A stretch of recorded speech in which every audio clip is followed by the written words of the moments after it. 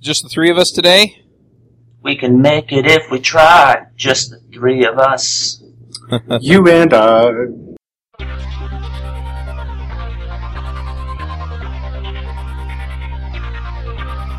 Do you want to have conversations with the Adventures in Angular crew and their guests? Do you want to support the show? Now you can. Go to adventuresinangular.com/forum and sign up today. Hey everybody, and welcome to episode 10 of the Adventures in Angular show.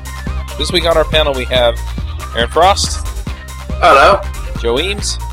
Hey there. Lucas Rubelkey. Yo. I'm Charles Max Wood from devchat.tv, and this week we are going to be talking about our preferred backends for Angular. You know, when you introduced the show, it kind of sounded like Avengers in Angular. That's right. We are the Avengers. I get to be the Hulk.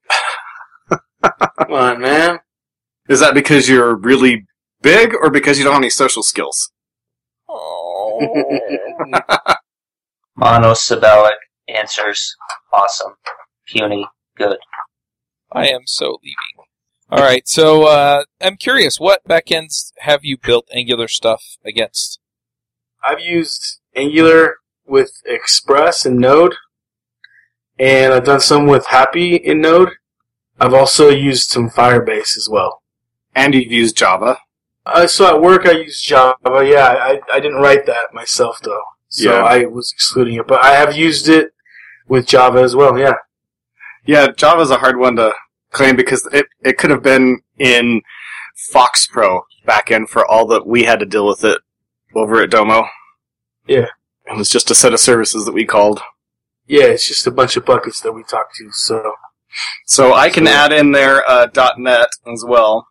And I think I've done pretty much almost every backend. I'm doing .NET right now. I've done Rails. Known to man? Almost known to man. So let's see. Rails, .NET. I've done Java. I've done Python. And also Mongo. So I've actually been playing around with Strong Loops API, or libraries, which is really good. And then I use Firebase quite a bit as well.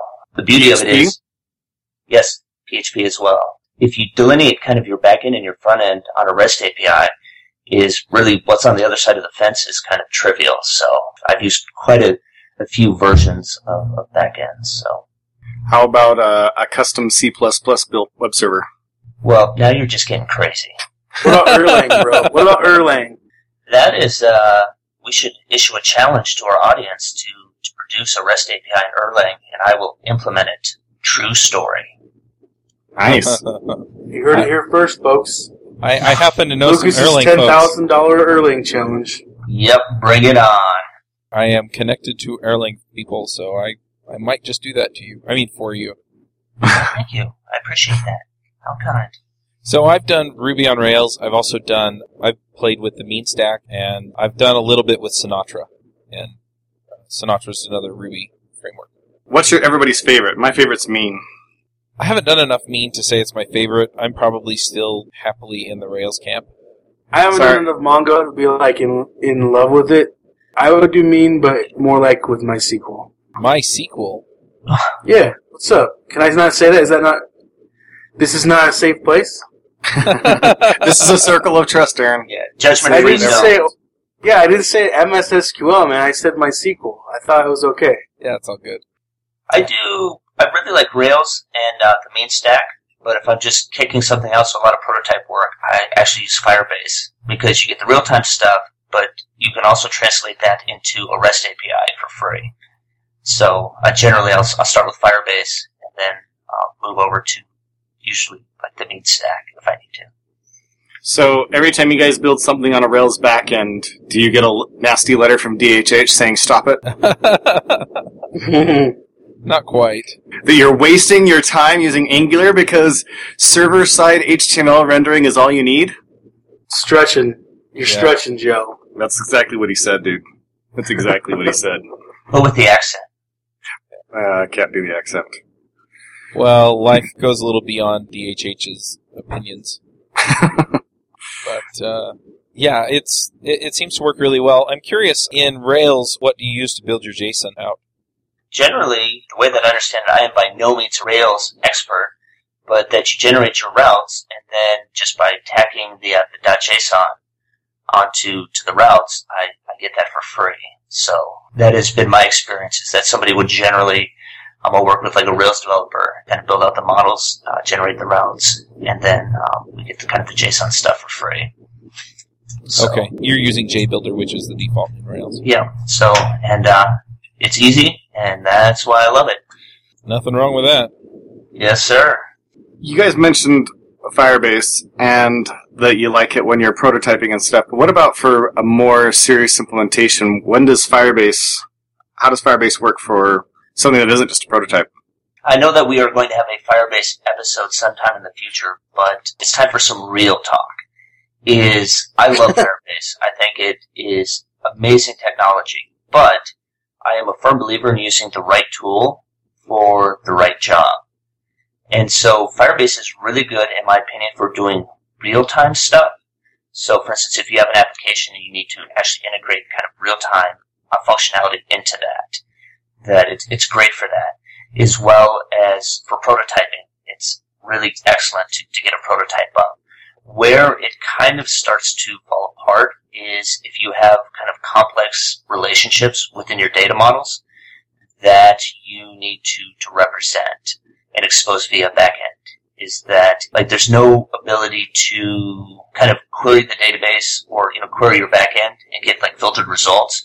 Or if you need to actually establish a relationship, you kind of have to denormalize your structure to do that, which is fine for kind of small things, but it becomes very difficult very quickly. And so for that reason, I think it's understanding that limitation of, if you need to perform queries against like a backend, not the case, or not an appropriate use case. So that would be kind of one thing, is what are the actual requirements for that, where it does, at the same time as it works very well in conjunction with other backends. So using even Firebase as an event bus that works with like a Rails application. I've done that to where we stored the data, because it was sensitive, like HIPAA compliant data, into Rails.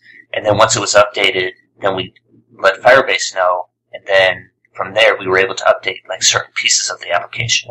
So really, for real-time stuff and prototyping, but if you need to do complex data models, I would probably put that onto like Mongo or like Postgres, and then expose just the pieces you need via Firebase, if that makes sense. Would you pair them up together then? Yes, and so I've done that with Mongo and Elasticsearch and Firebase, kind of using those three together. So Mongo to hold like the main kind of data model, and then doing rich querying via Elasticsearch, which was it's really great tech there, and then doing the real-time stuff and synchronizing that via Firebase. And so that is worked really well. It was pretty easy to set up and coordinate those. And I think it's a really good setup there, is using Firebase in conjunction with something else. But even like Mongo is, if you want to do really kind of so fast, rich querying, I don't think that is maybe like the appropriate technology. It's probably Mongo plus Elasticsearch is what I've had the best luck with. Does anybody use Kinvey? Ryan Doan gave an awesome talk at the Utah JS conference about backend as a service, and he mentioned Kinvey specifically and kind of really talked it up. He talked about Firebase, but he also talked a lot about Kinvey. Mentioned a few others. I think he mentioned GoInstant and the Accelerator Cloud, some ones that are more detailed towards being a mobile backend. Right, But right. he talked about Kinvey and said that was a really awesome backend as a service. His whole talk was basically talking about how backend as a service is potentially going to do the same thing that platform as a service did, and kind of grow to be this thing that will enable developers to build apps, potentially without needing much in the way, if anything at all, in backend work, and just hook up to a backend as a service and not have to do anything. Where platform as a service eliminates the need for, IT guys worrying about infrastructure, backend as a service eliminates the need for backend work. It's a pretty interesting talk. Yeah, there are several of them out there, and we've talked about them on the iFreak show, and it's definitely an interesting thing to think about. I've heard that before, and I've never fully been able to wrap my head around how it could be secure. I'm sure that the guys at Firebase would be like, well, it's easy, and there's an explanation. I've just never been able to wrap my head around it. I don't know. We'll have to remember to ask the Firebase guy that, and then heckle him when he answers. Well, I will say it is easy-ish, but we will save that for another episode. You all come back, you hear? Lucas, it's easy to be safe, to be secure. So they have some rules, kind of access tool in the Forge that you can actually set up, like who can actually write to what or what is exposed.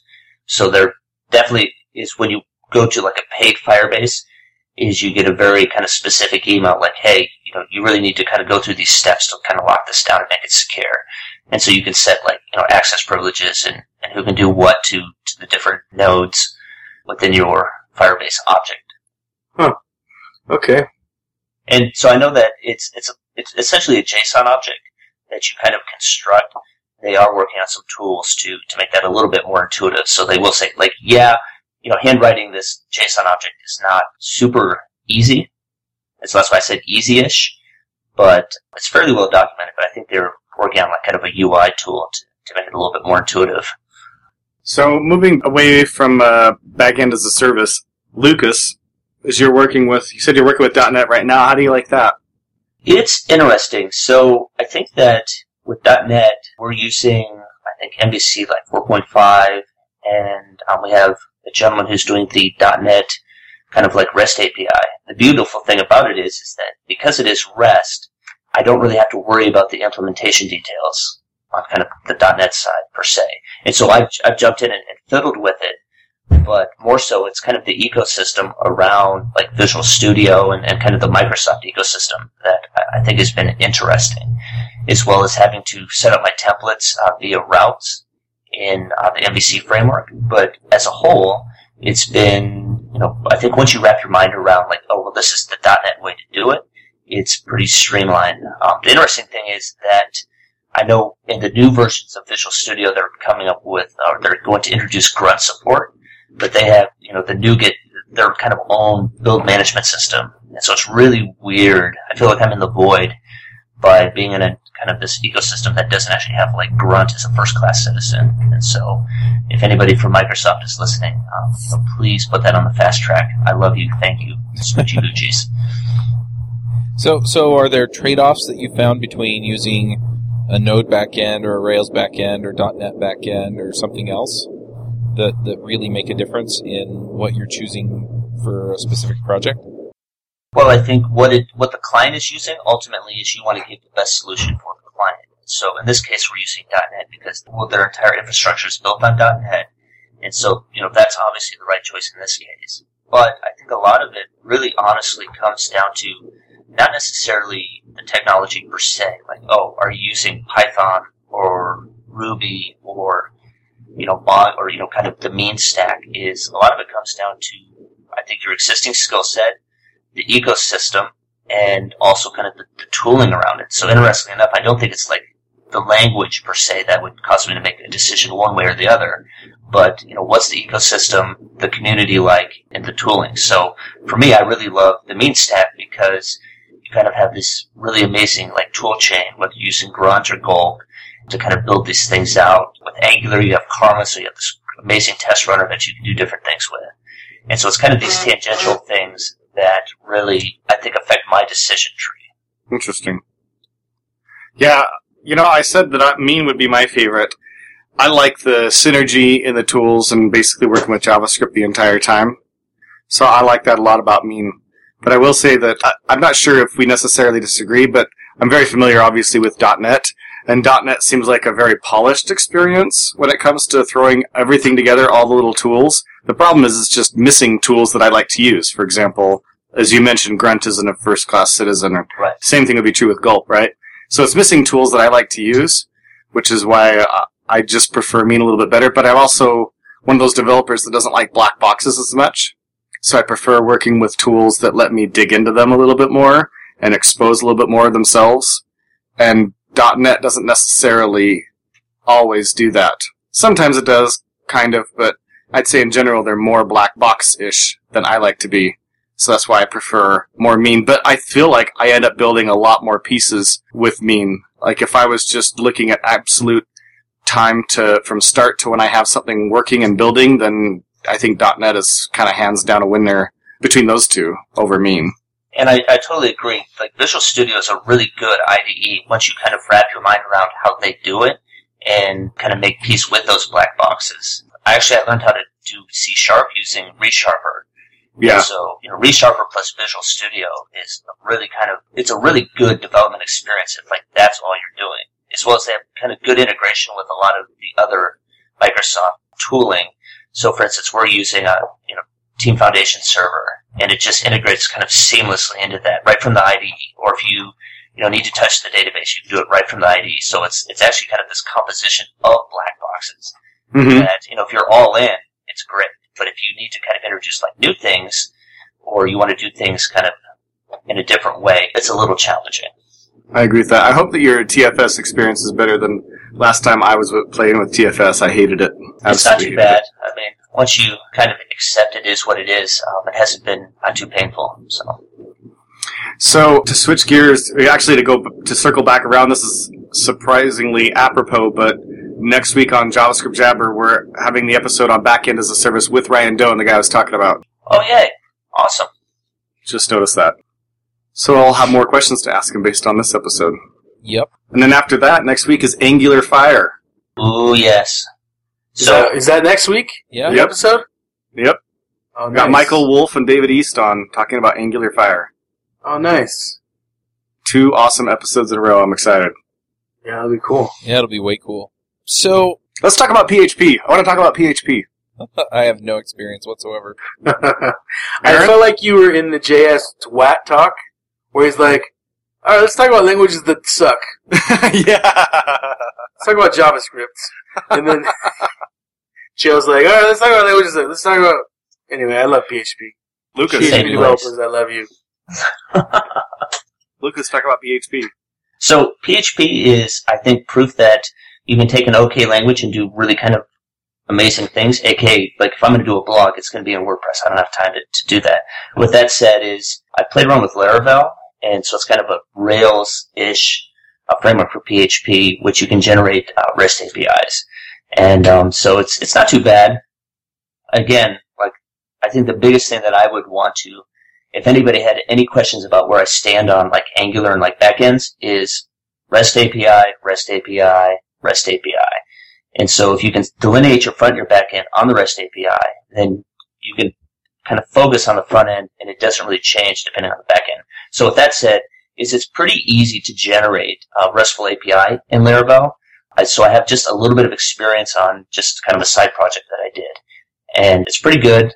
Toots Plus has some pretty decent tutorials on that as well. So if I were to do it, and I would kind of go with Laravel because it is kind of like Rails, so kind of that paradigm is familiar, and just generate a REST API. Awesome. Yeah. So I have kind of a question that spans across all the backends. My experience when I was getting into Mean was that authentication was the one thing that was always seemed to be unique amongst the backends. You get the REST API working, and it's almost like you could squint your eyes a little bit, and whether you had .NET on the back end, or Node on the back end, or Java on the back end, you kind of went through these steps of, I need another RESTful API, so I hook up the database, I do whatever route I need to do for it, I might do a little bit of validation, and then I have this piece, and I'm minimizing my back end and going, all my really hard logic is on my front end, right? So between all the different backends, they just don't seem to be that distinct once you kind of figure out how they work, and then it's almost rote. Like you could pay your son or your daughter to just pay a high schooler to just do your routes for you. But the authentication was the piece that always this is entirely different here than it is in this other thing. Right? We're doing for the first time authentication with Express and Node was entirely unique from all my other experiences dealing with authentication. Do you guys feel the same way?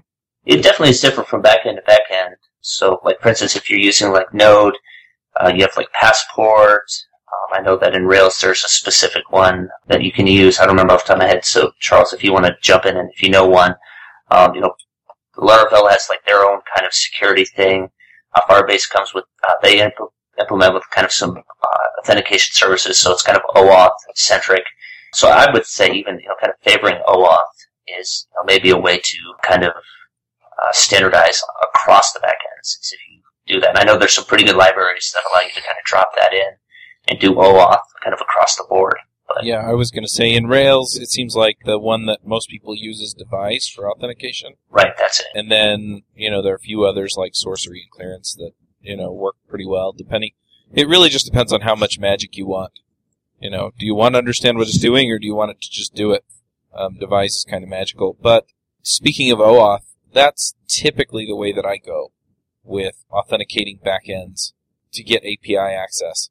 And the library I use for that in Rails is called Doorkeeper. It's actually going to be the first episode of a new video series I'm putting out called Rails Clips. So if you want to pick up some tips on how to do Ruby on Rails, JSON API backend, that's kind of going to be the first 4 or 5 episodes of this new series that I'm doing. But, yeah, Doorkeeper makes it really easy for you to set up application keys, and get authenticated. It sounds like Dorky Purr rather than Doorkeeper. Yeah, what's a purr? Yeah, what's a purr? It's like when a cat is purring, but in a really No. dorky way. Ah, Yeah, it's an offense for a Whoa. cat, dude. You're hurling offenses at the cat. Yes. right. We It's what apologize makes to a all our ratio cat a listeners. ratio. You have a real dorky purr. So anyway, I'll put a link to that in the show notes. And then there are also a bunch of JSON API libraries that you can use. You don't have to go with JBuilder. And depending on what you're doing, some of them are pretty nice. So Active Model Serializers allows you to deal with your JSON like a regular object, and then it just sends back the appropriate result. And Rabble it provides a DSL that makes it easy to, again, serialize your objects in a way that you want. And you can actually nest stuff in those. And it's a really, really nice way of turning your response into a handy little view. So Awesome. I'm really excited to talk about AngularFire next time. Are there other backends that we haven't really discussed? We kind of talked about, we mentioned Node and Express, and really anything Node-based, which is a lot of what, guys on their own time are using. And I'm not saying most Angular developers are using Node and Express, but it is one that we kind of glanced over just because I think we just went, well, that's the one that a lot of people use, so we don't need to talk about it. Let's talk about these other ones that may seem a little more, not common for Angular, but I love the story with a Node and an Express or Happy, or, there's now sales out there for Node. And that kind of RESTful framework on top of Node, where JSON's just kind of built into the platform and you don't have to deal with, odd stuff in your JSON because the platform that your web server also speaks JSON inherently. But I don't know, I think it's a great flux. Also, you don't really have a ton of context switching. And for me, I know there's some really, sharp developers out there. And so when I complain about context switching, some of them just look at me like, dude, you're stupid if that's a problem. And maybe I am, but it is a big deal for me when I'm writing my backend, and if I have to write it in Java, which is what I used to use, when I'd switch back and forth from the front end and the back end, I wasn't full steam ahead when I'd switch, because you got to get back into that framework. And again, for some people it's nothing. For me, it was significant. And switching to Node, I was like, dude, I can literally switch back and forth, and I don't even miss a beat. I can just keep going. And for me, developer productivity, it's been sweet. And then, yeah, I'm a huge fan of using Node all the time. But and since I use Angular, those are what I combine most of the time. So Using JavaScript all the time is what you mean. yeah, using Node because it allows me to write JavaScript on the front end and the back end. So that's a pretty interesting perspective. When I started working with Mean, I would say the very first thing that I noticed was that the context switch was actually more difficult for me. Not that I prefer the Mean stack, right, or Node on the back end. Again, I'm not really stuck on the Mean stack. I really like Koa. I think that's a very cool framework, and I played around with it some and thought it's awesome, love it. I find the context switch to actually be more difficult because the conventions and the way that you write JavaScript in Rails is different than the way you write JavaScript on the client side, especially, obviously in Angular, right? But because it's so much different, I found myself doing things in the front. I'd go to the back end and I'd write it a certain way and realize, this is entirely wrong. I have to switch this. So I kind of agree, but then I changed the way I wrote my backend. And Angular really was like, hey Aaron, stop doing it the way you're doing it and use promises. And so once I threw all my backend stuff to use Q and I got promises, My code is all based around promises.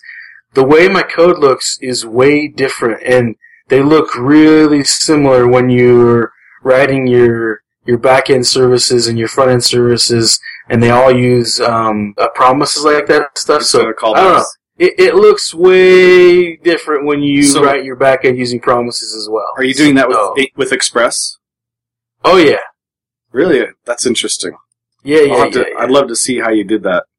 Yeah, no, and again, like it makes your code, it feels a lot like you're writing your front-end code because it's all promise-based, and you can do, your promise.all, your promise.race, you can chain them, and because you're using Q, it works almost exactly like what you think the Angular's Q is going to do, and so it is super predictable for an Angular developer to use Q in your Node code as well. So.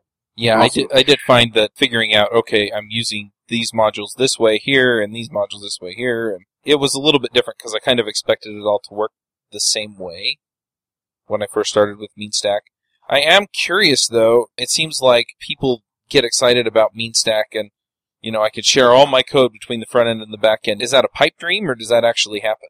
For me, I found that to be a pipe dream, but after talking with the guy at Habit RPG on Ionic, he's doing a fair amount of it, sharing code. Although, isn't he sharing? He's sharing code between his website and his mobile site, right? Yeah, that's what. So he's not sharing back end and front end. I couldn't share a single line of code, and any of the code that I've written, I've never been able to share a single line of code between server and client. And the only code that I'd want to share would be maybe some validation, but it seems like it's entirily different.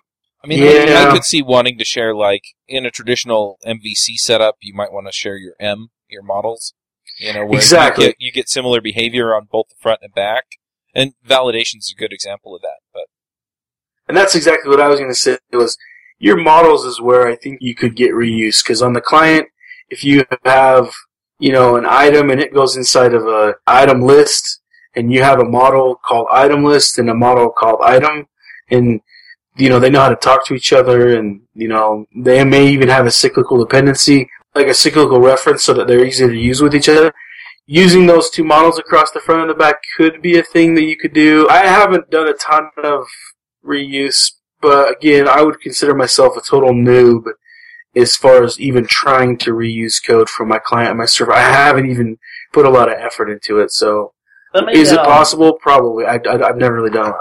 Let me jump in here real quick, because I have some experience with isomorphic JavaScript. I did a project, and I kind of am still somewhat involved with GitHuman. Jeff Welpley, who is kind of their engineer on that, GitHuman is essentially kind of, I need to get a human on the phone. And so essentially it's a community-driven site that relies heavily on search engine traffic. And so the problem that we had is we need to actually render the views on the server, but then share that code in the client with the Angular. So that was a real need to solve that isomorphic JavaScript problem. So to have server-side rendering, but then be able to pick it up on the client side. And so it definitely can be done, but it's not without challenges. In fact, I think he would be a great candidate or person to have on a future Adventures in Angular podcast, because he had to solve that problem because their entire business model depends on search engine traffic. And so you have to do things on the server, the rendering, as well as pick it up on the client once it has been rendered. And so it can be done, but it's not without some challenges, to say the least. Yeah, that'd be awesome. In other words, bring it. Bring it on. I will let him know he's in the saddle. Awesome. All right, well, we're getting really close to the end of our time. Is there anything that we would be crazy not to talk about that we haven't yet? Probably our users know a lot. They're pretty smart, but I can't think of anything. If there's anything in particular you want to talk about, and I'd like to do shows eventually, not all in a row, but, do one on MeanStack and do one on Express, do one on PHP, do one on Rails, and kind of get some perspective so people can see an entire stack in that technology. So if there's a particular stack that you'd like us to talk about, let us know that too. You can just tweet us at Angular Podcast. Awesome. All right, should we do some picks? Let's do it. All right, Lucas, what are your picks? So I just have one. Last week I got back from the Strange Loot Conference in St. Louis. It is probably, outside of NGConf, I love you guys. It's my favorite conference. And it's just a ton of like functional, like Scala, Clojure, really smart people. Stephen Wolfram was there this year. Rich Hickey has spoken pretty much every year that I've been there. And so I would just check out their YouTube channel, and it is just amazing. Like, those talks are ridiculous. They will make your head spin, but pretty incredible. So that is my pick. Strange Loop videos, incredible. Awesome. Joe, what are your picks? My pick is a talk given by Lawrence Lessig from OzCon 2002 on free culture. It's this great talk about, he focuses primarily on copyright, but talks really just about our entire culture and freedom of expression and artistic expression. It's a super awesome talk, and it's also, he was kind of a pioneer of a certain style of giving presentations as well. He's pioneered this Lessig style of presentations, so it's very interesting, great talk. So that's going to be my pick. Very cool. Aaron, before we get to your pick, is there any news that you want to give us about NGConf? Yeah, the call for papers is out, so if you're an Angularian and you're wanting to be a part of the next NGConf, go ahead and submit it. Head over to the site ng-conf.org and do a submission for a chance to speak at the conference. We're not going to have unlimited spots. Obviously, the lineup's going to look a lot like as far as the show runs, like it did last year. So we'll have a specific number of spots.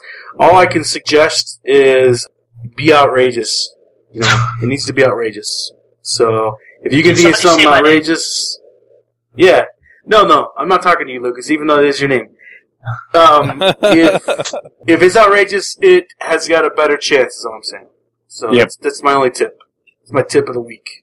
Very cool. And then what is your pick?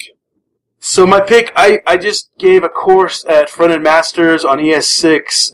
I wasn't going to pick it, but we got so much good feedback on it. I'm going to do a pick. I really think people can get a lot out of it. It's on ES6, the next version of JavaScript coming out.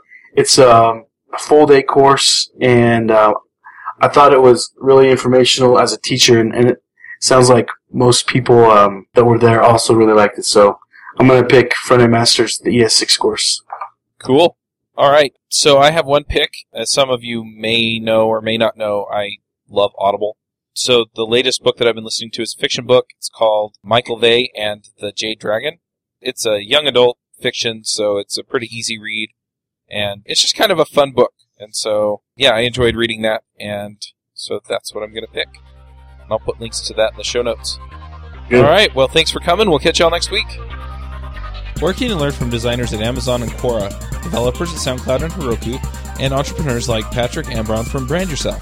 You can level up your design, dev, and promotion skills at Level Up Con, taking place October 8th and 9th in downtown Saratoga Springs, New York. Only 2 hours by train from New York City, this is the perfect place to enjoy early fall at Oktoberfest while you mingle with industry pioneers in a resort town in upstate New York. Get your ticket today at levelupcon.com. Space is extremely limited for this premium conference experience, so don't delay. Check out levelupcon.com now. This episode is sponsored by Mad Glory. You've been building software for a long time, and sometimes it gets a little overwhelming. Work piles up, hiring sucks, and it's hard to get projects out the door. Check out Mad Glory. They're a small shop with experience shipping big products. They're smart, dedicated, will augment your team, and work as hard as you do. Find them online at madglory.com or on Twitter at madglory. Hosting and bandwidth provided by the Blue Box Group. Check them out at bluebox.net. Bandwidth for this segment is provided by CacheFly, the world's fastest CDN. Deliver your content fast with CacheFly. Visit CacheFly.com to learn more.